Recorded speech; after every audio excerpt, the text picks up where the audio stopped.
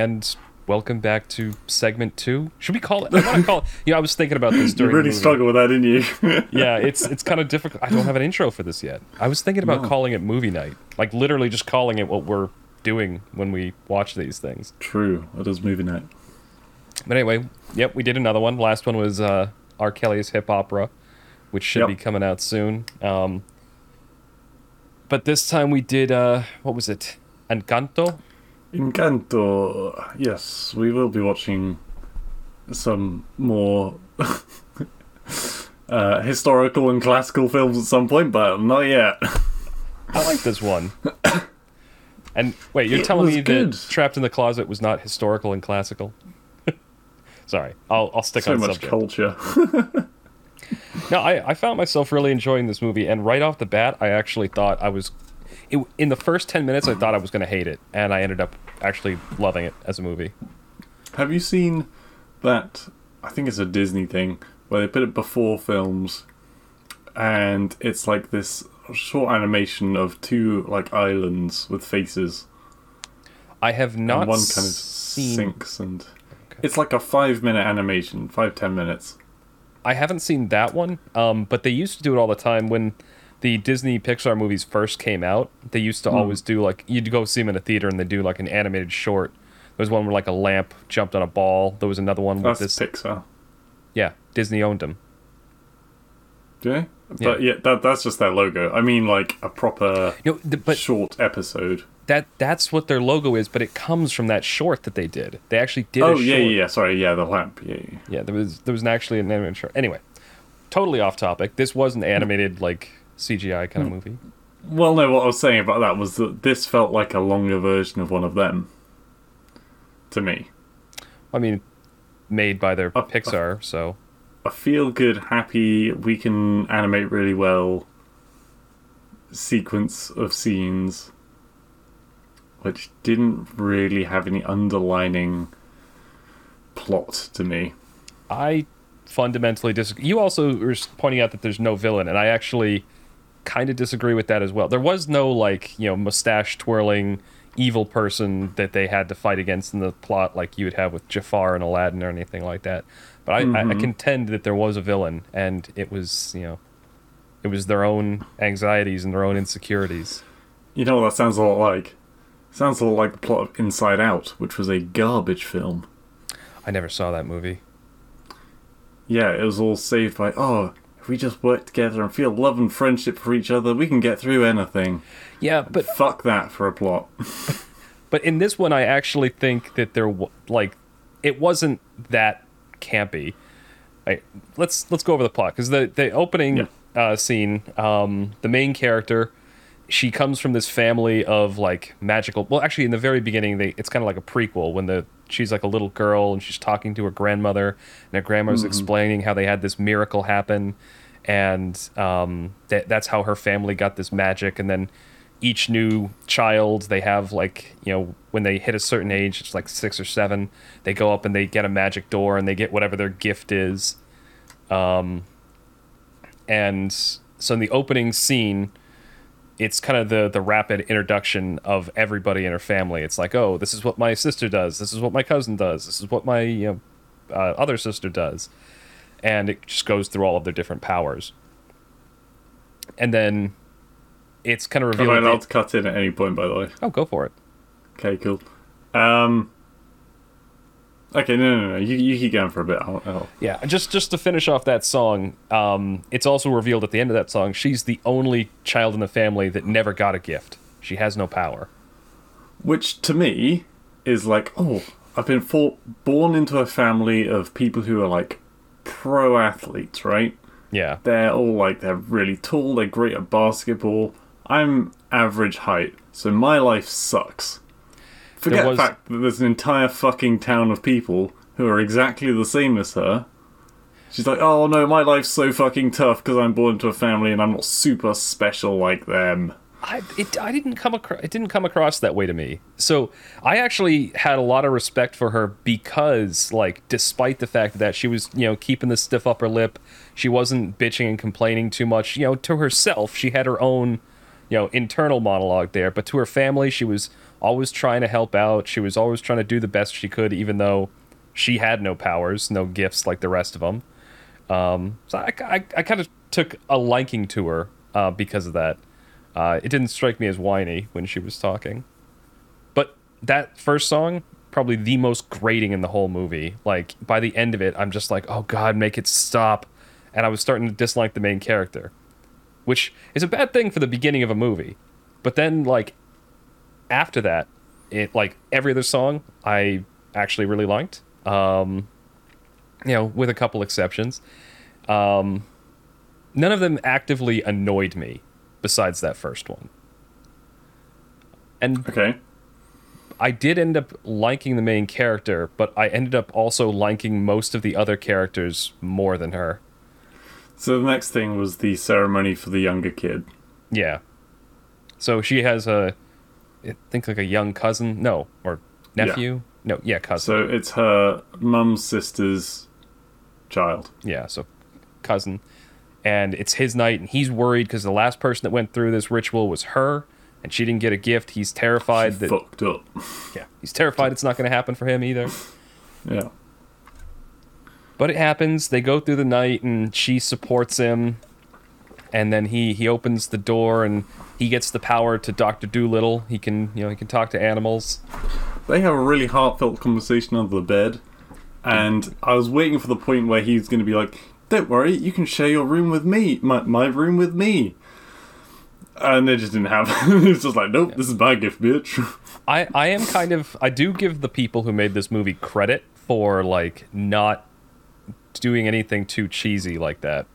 I don't think that's cheesy. I think they've been living in a nursery together, and one of them's going to get something good, so they want to share it with the person that they've been living with. Maybe. I don't know. It did seem weird that those two are still living together, and she's still in the nursery when she's like... She's like, what, 15, 16 in the movie? The fucking neutral chow garden. Yeah. They did show off a couple of the other rooms. The rooms were a cool thing because apparently when they get their gift, the room is like customized to whatever their gift is.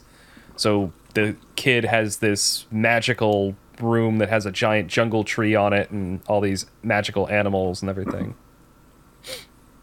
Yeah, he can commune with and essentially control animals. Yeah. Which is, I mean, is pretty fucking high up there as far as abilities go. Yeah, he goes around riding a leopard. Mm-hmm. So that happens, and while they're all like celebrating and partying in the kid's new room, and like yay, it's all happening. She goes outside because she's feeling kind of left out because she's the powerless one, and looks around outside and sees that there's like cracks forming all throughout the building, and it's like nearly knocking over the candle that represents this miracle. And so she runs back in and tells one, oh, no, there's, the powers are going away. The miracle's in danger. And they come outside. There are no cracks. They're all gone all of a sudden. And the grandma just kind of sweeps it away and is like, nope, the magic is strong. Everything's fine. Back to the party. And, yeah, I did. It was at that point I kind of started getting a little bit suspicious of Grandma, Abuela. Yeah. Because she dismissed that a little bit too quickly for my taste. Mm-hmm. But she was just grumpy throughout the film.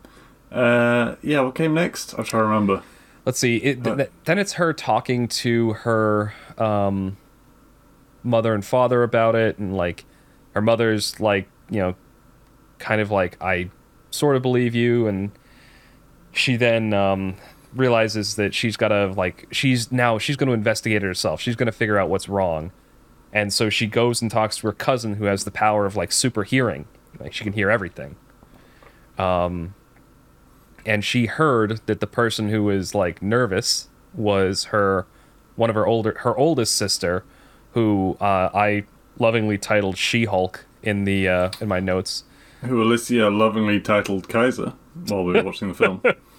She's just basically like this gigantic, like, bruiser, and she can, like, lift anything, and yeah. So yeah, super strength, power. Hercules. Yeah, And in the morning, like when they're having breakfast and the grandmother is talking to them about things that they need to prepare for and how her other sister, not the She-Hulk, was potentially going to be proposed to by a guy in town and they'll get married and blah, blah, blah. Yeah, she has 3 sisters. 2. 3. 2. She doesn't have 3. There are 3 sisters. Beauty and Hulk. That's that. Wait, who's the first one that you listed? Listener. That's a cousin. Beauty. Cousin. Oh, was that a cousin? Yeah, it's a cousin. Whose parents? She's from the she's the sister to the. Actually, that makes sense based on okay. Yeah. Fair enough. Yeah, she comes from the Stormy chick. Yeah. Anyway, so they're at breakfast. The grandma talks about this, and she's like trying to get the attention of her older sister because she's like, "Oh, you know what's wrong with the magic, don't you?" or something like that. And then the sister's eye like twitches, like she's like, "Oh Which God." Which she fucking doesn't, by the way. Did she not? Doesn't have a fucking clue. Her thing is entirely irrelevant to the plot. I mean, it sort of is. I mean, she's the first person. There's nothing to do with the magic at that point. Well, she's the person who's losing her powers first. She doesn't. She's not. She's just pissed off that people are using her. I didn't get that impression. That's what the whole song was about. The song was about her, again, going back to the insecurities and anxieties. It was the fact that she's like, she's got the the weight of the world, and she feels all this pressure to be perfect, and that. Yeah. Really good song. I think that's my favorite song. I thought I was going to hate it until like the first maybe 10 to 20 seconds of it. I was just like, oh God, this is so cringy. This is so weird. Yeah. And then as it went on, it got better. I think one of the things that annoyed me was that the voice actress who voiced She-Hulk was putting on this super fake deep voice. Like it was like just because she's playing this big character, she's like, I need to talk like this. Well, apparently, you've seen Brooklyn Nine-Nine, right? Clips. I've never actually watched the show. Okay, do you know like the badass Latina lady? Yeah, I know who you're talking about. She voices the main character. Really? Yeah, Rosa Diaz is the character in Brooklyn Nine-Nine. I had no idea. I thought I recognized her voice. I didn't realize that. Yeah. But anyway, so that song ends up being pretty good. And it came out a couple times during that song when she would lose the fake voice and start singing in her normal voice. It's like, wow, this person actually can sing. I love the donkeys in that musical number. The donkeys, honestly, that was my first laugh of the film. The donkeys had so much emotion on their faces, and they were so cute. This interaction comes when the main character is following the big sister around town, and one of the tasks she's doing is helping this guy recover his escaped donkeys, and so she's like carrying them all on her shoulder. Yeah. Let's see. Anyway, so it's by the end of the song, it's just kind of revealed that, like, for the first time, the older sister is feeling weak, and like she's still got the super strength, but she's starting to feel weak, which is giving her all this like, I guess performance anxiety. She doesn't feel like she can live up to all the expectations she's being piled under. And then, I kind of mostly just read that song as being, she's not actually being weaker. She's just, everything that she does, she keeps saying, oh, get her to do it. Get her to do this. Gotta lift something, get her to do it. And that's what I took away from it. And it was good. I just didn't see the relevance to the magic and why she would immediately associate the house breaking with her feeling overwhelmed.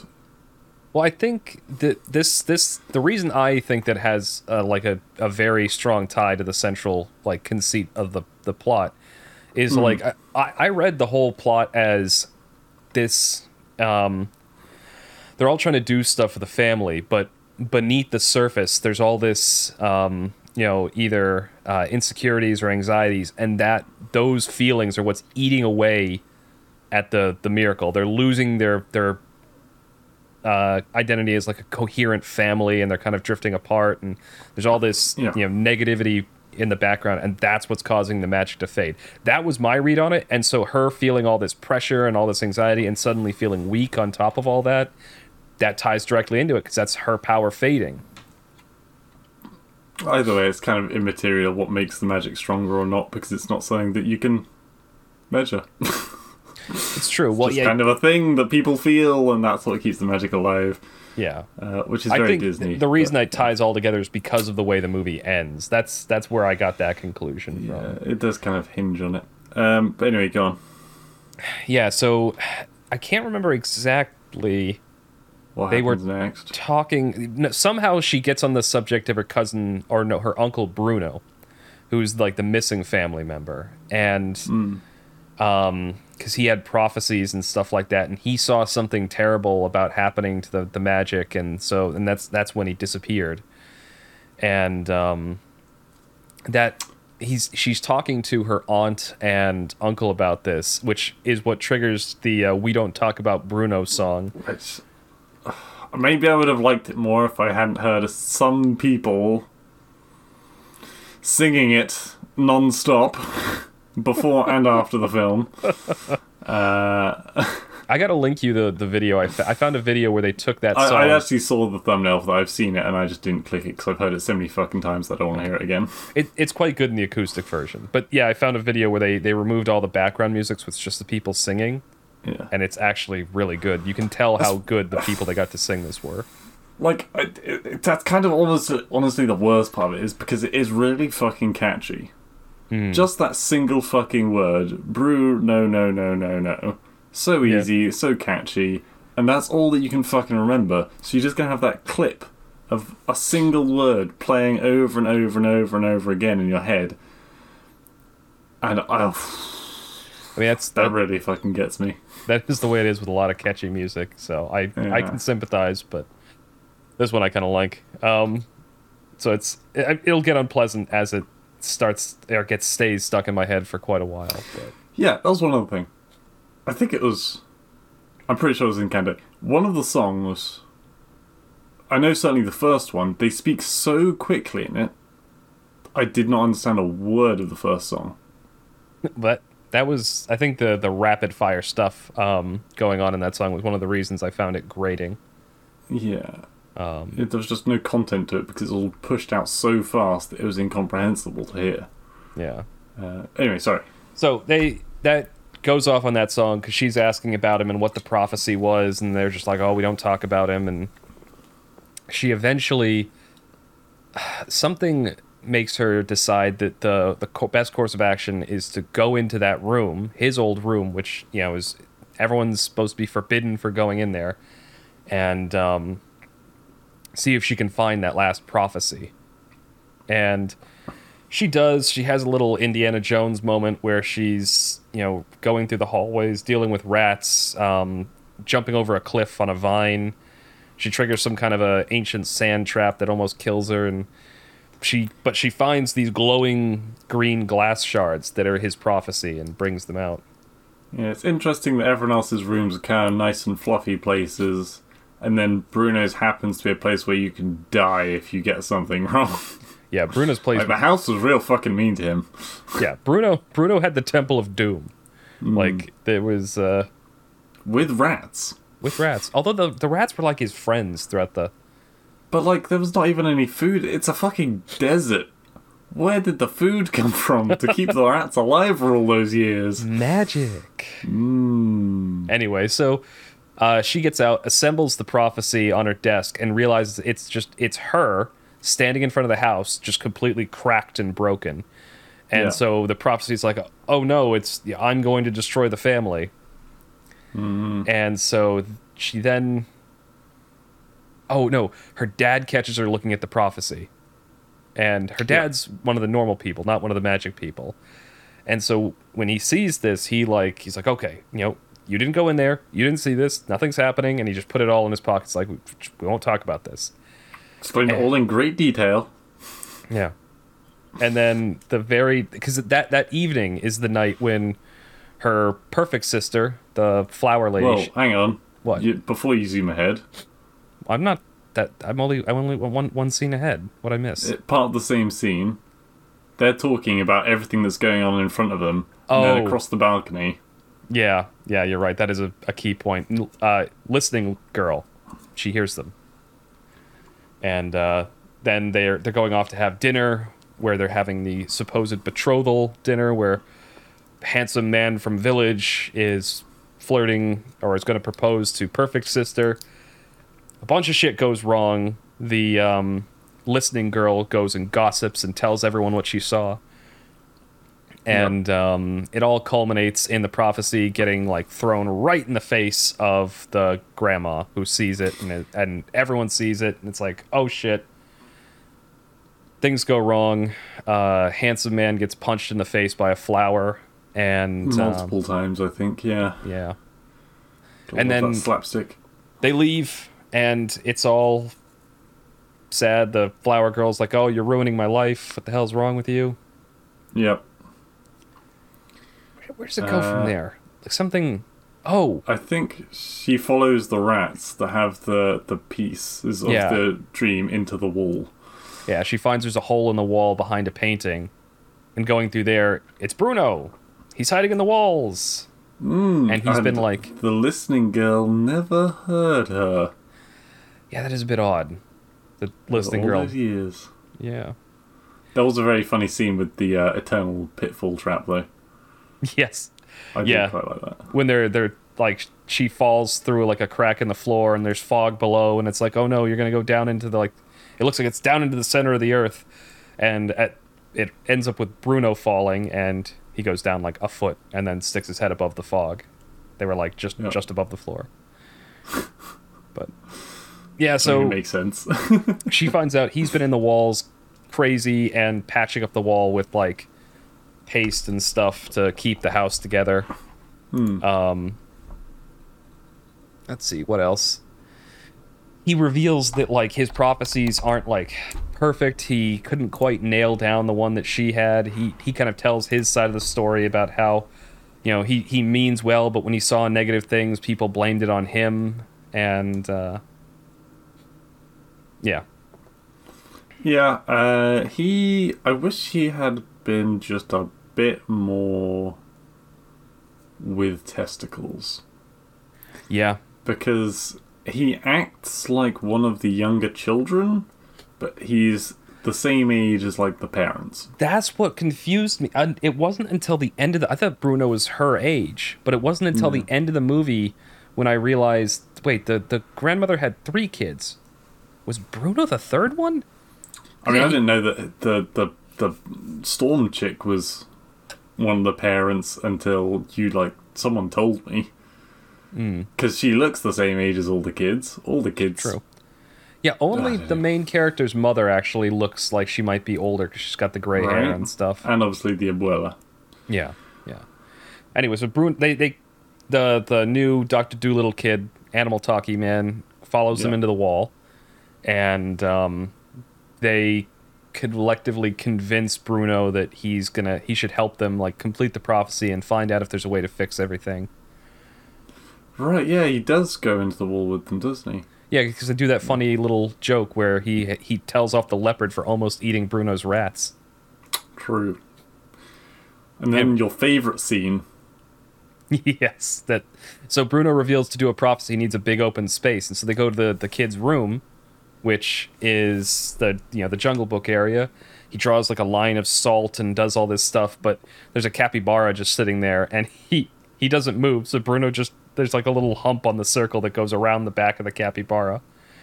So they do their prophecy thing, and there's storm and lightning and wind and all these glowy green shit flying around, and the capybara is just sitting there in the middle of the storm, super just chill. Not giving a fuck.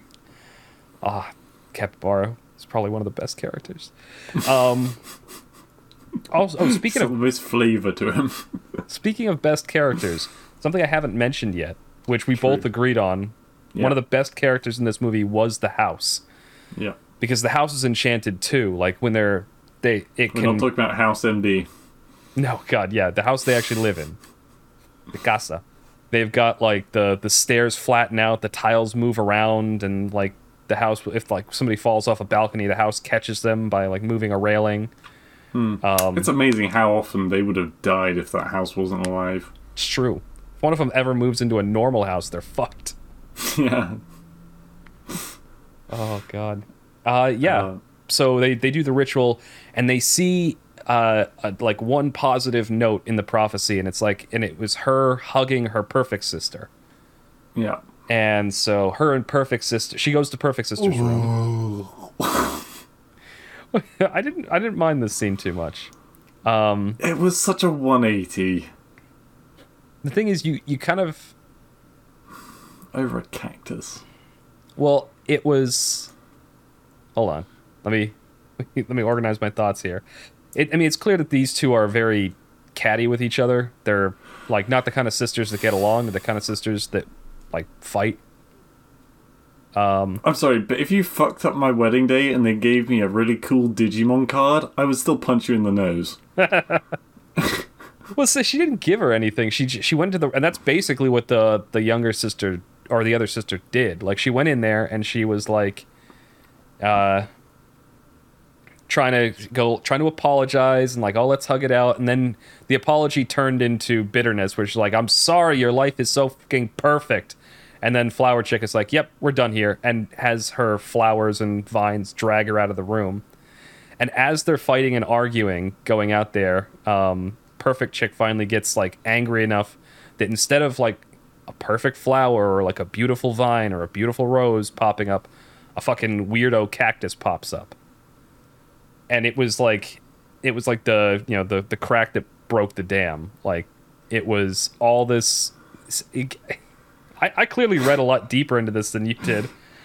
Well, no, I get it, but it's like the crack that broke the dam requires a lot of other cracks to be there first, and there was shit all between them. So, I'll tying it back to She-Hulk, right? With her, it was like she was holding it all together despite the fact that she had all this pressure on her, and it only took that one hint, that little thought in the back of her mind that I might actually be weak, and that thought grew into like horrible anxiety, and she suddenly couldn't lift anything, and her power started to fade. I see it as the same way with this chick.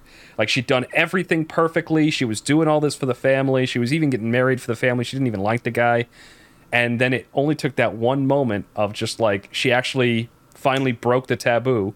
She didn't make something beautiful, she made something ugly, and after that it was just a matter, then she just started going wild. I would say that the strong chick, when she found out that she didn't have to always be strong, became more neurotic. The beauty chick was like, okay, there's a lot of different things I can do. Which, granted, is great, but this woman just fucking ruined your proposal, and you already didn't like her. Why the fuck are you suddenly giving your whole heart to her? Two points on that. One, I would argue that in both cases, it was like a seed of something that had been growing in them for a long time that finally broke through. With strong chick, it was that maybe she can't, you know, hold up to all the pressure. And with beautiful chick, it was like, she was like, I'm sick and tired of being like perfect all the time. And so, but also she admitted she didn't want to marry the guy. So yeah, she was married that she ruined the thing. But at the same time, I think secretly she was like, well, I didn't like the guy anyway. So my sister kind of saved me from, you know, being in a loveless marriage. I don't actually remember hearing the part where she didn't want to be married to him, to be fair. Yeah, she did admit that. Because that was, the sister was like, oh, you were just, you know, why you had this guy, everything's perfect, he's perfect. And she's like, I didn't even like him. And then she's like, well, then why were you marrying him? She's like, for the family. And that was... Family. For the family. It's all about the family. Anyway, moving on from that, because we've been discussing that for a while. So she goes wild, makes a whole bunch of crazy flowers and explosions and cacti and weirdo shit all over the house. And they have like a bit of a heart-to-heart. And that's when... gets brighter. What? The candle gets brighter when they hug. The candle gets brighter when they hug, right, because they're because they're, you know, healing their wounds, as it were, becoming stronger as a family. And anyway, so she does all that shit. accidentally punches handsome guy in the face again with a vine that pops out in the middle of the village. Hey, you're supposed to think he's handsome. I see you doing the finger quotes. Wait. No, that was for the accidentally bit. Oh, that's I took it as an accident, but maybe she did. Fucking no scope him from the top of the house. Boom, headshot. So anyway, now Abuela is angry, and so she goes up to the house and she confronts the main character and is just like, what are you doing? You're tearing this family apart. We need to do this for the family. We need to keep the magic strong and all this stuff. And then the girl finally. What's her name again? I have no idea. I think I keep wanting to say Coco, and I know it's not. I keep wanting to say mariposa, but that just means butterfly. I think I think it starts with an M. Okay, reference girl. Could you find out the name, please? So there was what was it? Yeah, so they get into a fight, and this is like finally Mirabelle. That's what it is.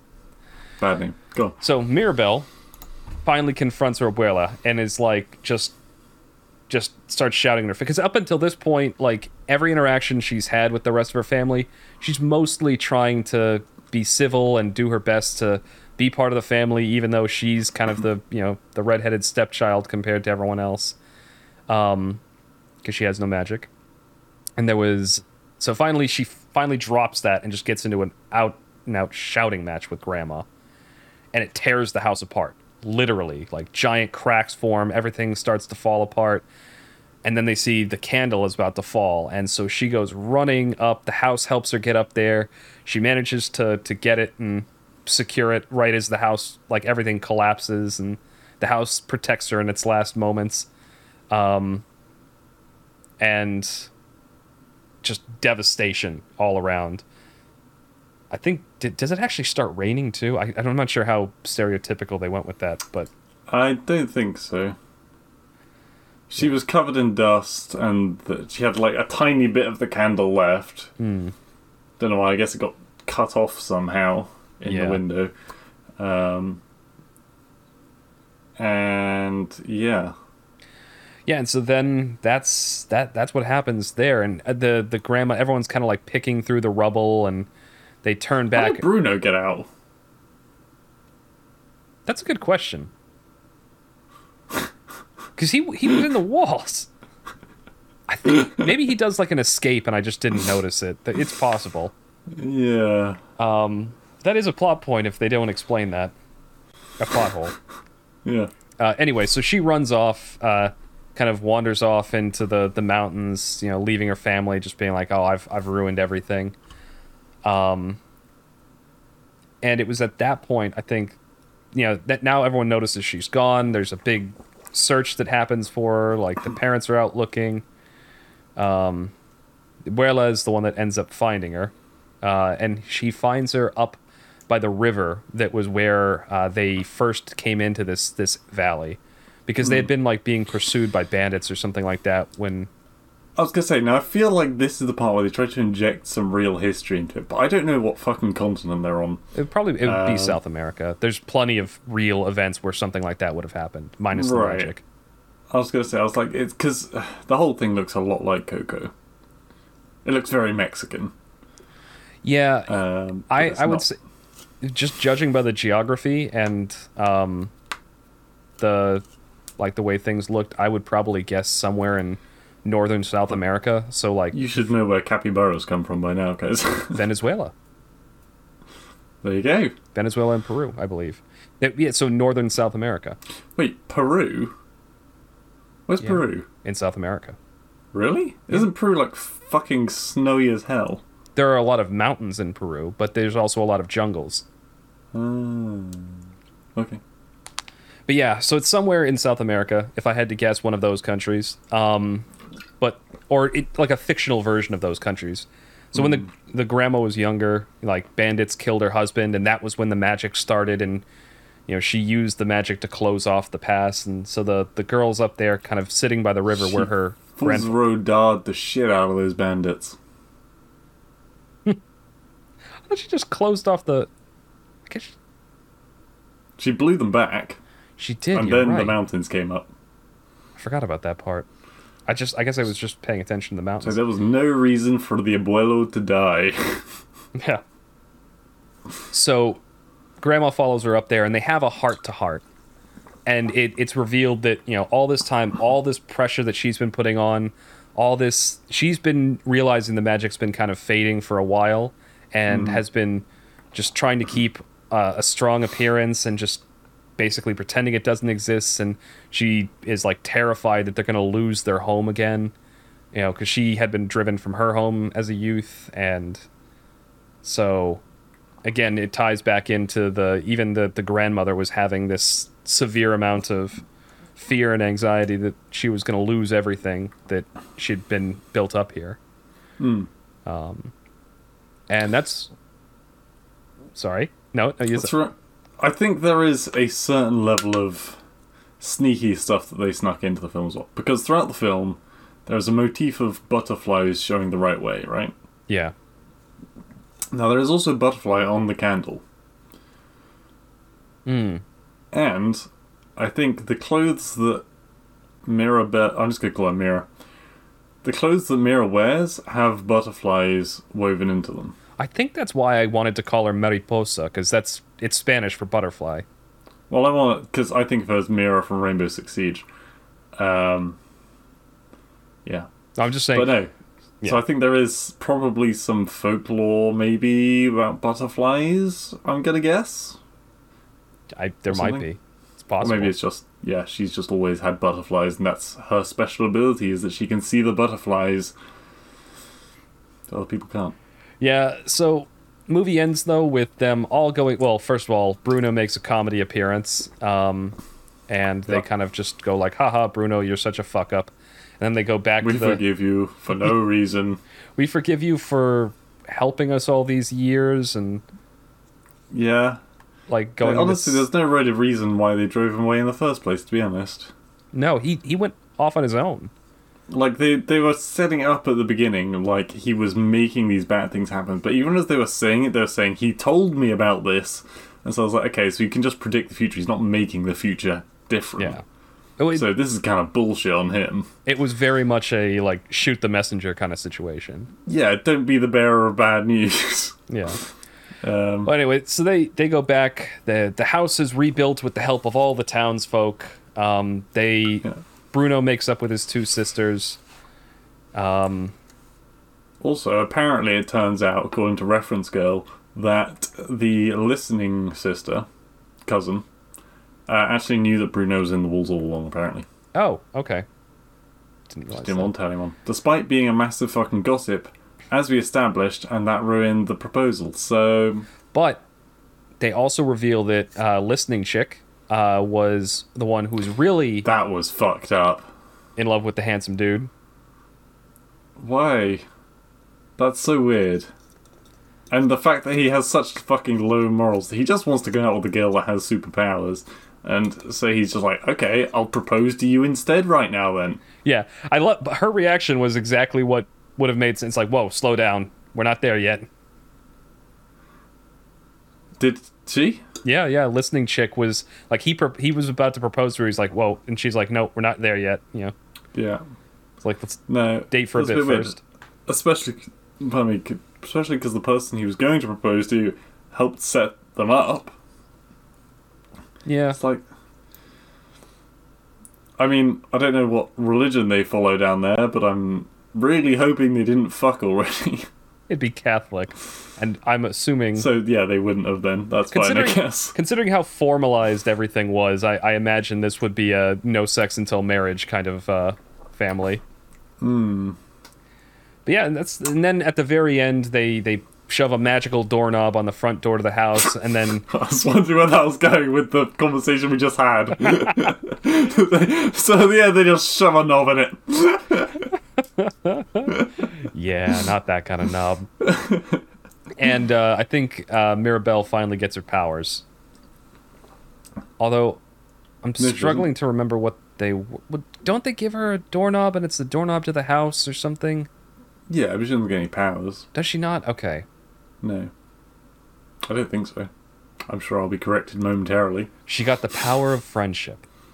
Yeah, I think that was meant to be the whole... Yeah. It doesn't matter if you're not special, because you are special. Yeah, I think they all got their powers back in the end, didn't they? Like when the house came back? Yeah. Oh. Alright, let's hear Hold the phone. I am correct. There you go. Okay, she got no powers. Boom. But she's now okay with just being normal. There are conspiracies, though, apparently. So I'm assuming, yeah, it's like some kind of hidden thing which allowed her to do the things she did throughout the film. It's going to be one of those anime things, like my power is to allow all of you to have powers. Yeah, to not fall off the cliff in Thingy's room, and just to be real fucking lucky. Yeah.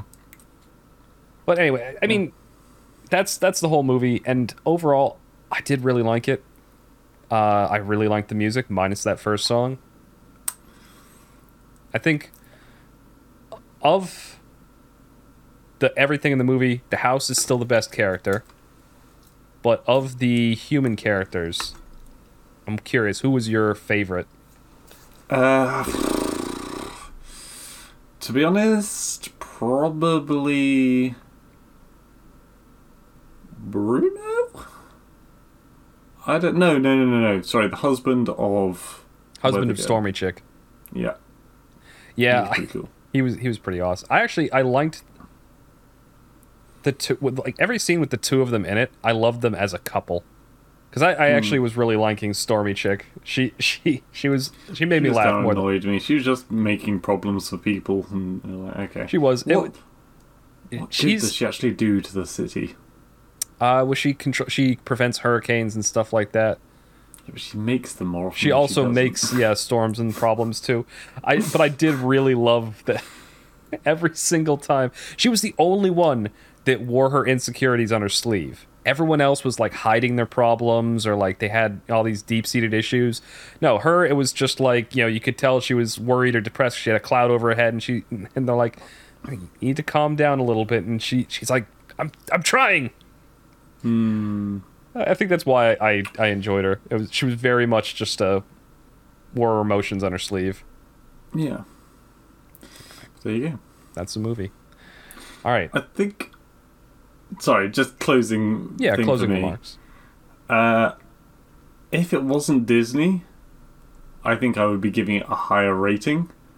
But I think the animation was good. The music was good.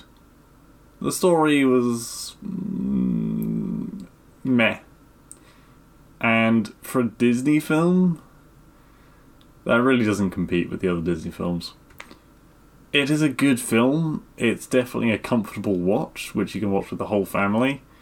But it's not like fucking fire and brimstone like you get in so many Disney films, where it's really intense and really emotional, and music is fucking... There's always one emotional fucking mega song. I didn't feel like this one had it. It had good music, just not BAM music. Yeah, I could see that, comparing it to other Disney movies. I enjoyed it.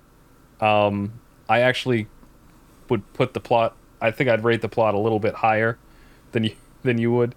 Or because I did really enjoy like the whole psychological subtext that seemed to kind of go through the whole movie. But the visuals were just phenomenal on this one. Like everything was just vibrant and colorful and just gorgeous to look at. Yeah. We Don't Talk About Bruno is still stuck in my head. Yeah. I think because what was the last time we watched? Coco. The last Disney movie? Yeah, it was Coco. If I had to choose between the two, I would go Coco, and I think they are actually fairly similar films. I probably would as well, actually. I'd go with... If I had to choose between one or the other, I'd choose Coco. Yeah, and to be fair, I did fucking love Coco. Yeah, Coco was a great movie. That was an awesome movie. All right. Well, that'll be the final thoughts. Do you want to do your silly numbering system again? How many... Oh, yeah, what's it going to be this time? How many butterflies? I was going to say capybaras, but that's a bit too generic, because we're going to end up using that for everything. I will give 6.5 butterflies out of 10. And I will give 7.5 dysfunctional families out of 10. Nice. All right. That's a lot of families. It is. One of them was already split up. They multiply. They split off from each other. All right. This is going to be the end of our second ever episode of Movie Night. So look forward to the next one when we'll be watching whatever Blue's Choice is.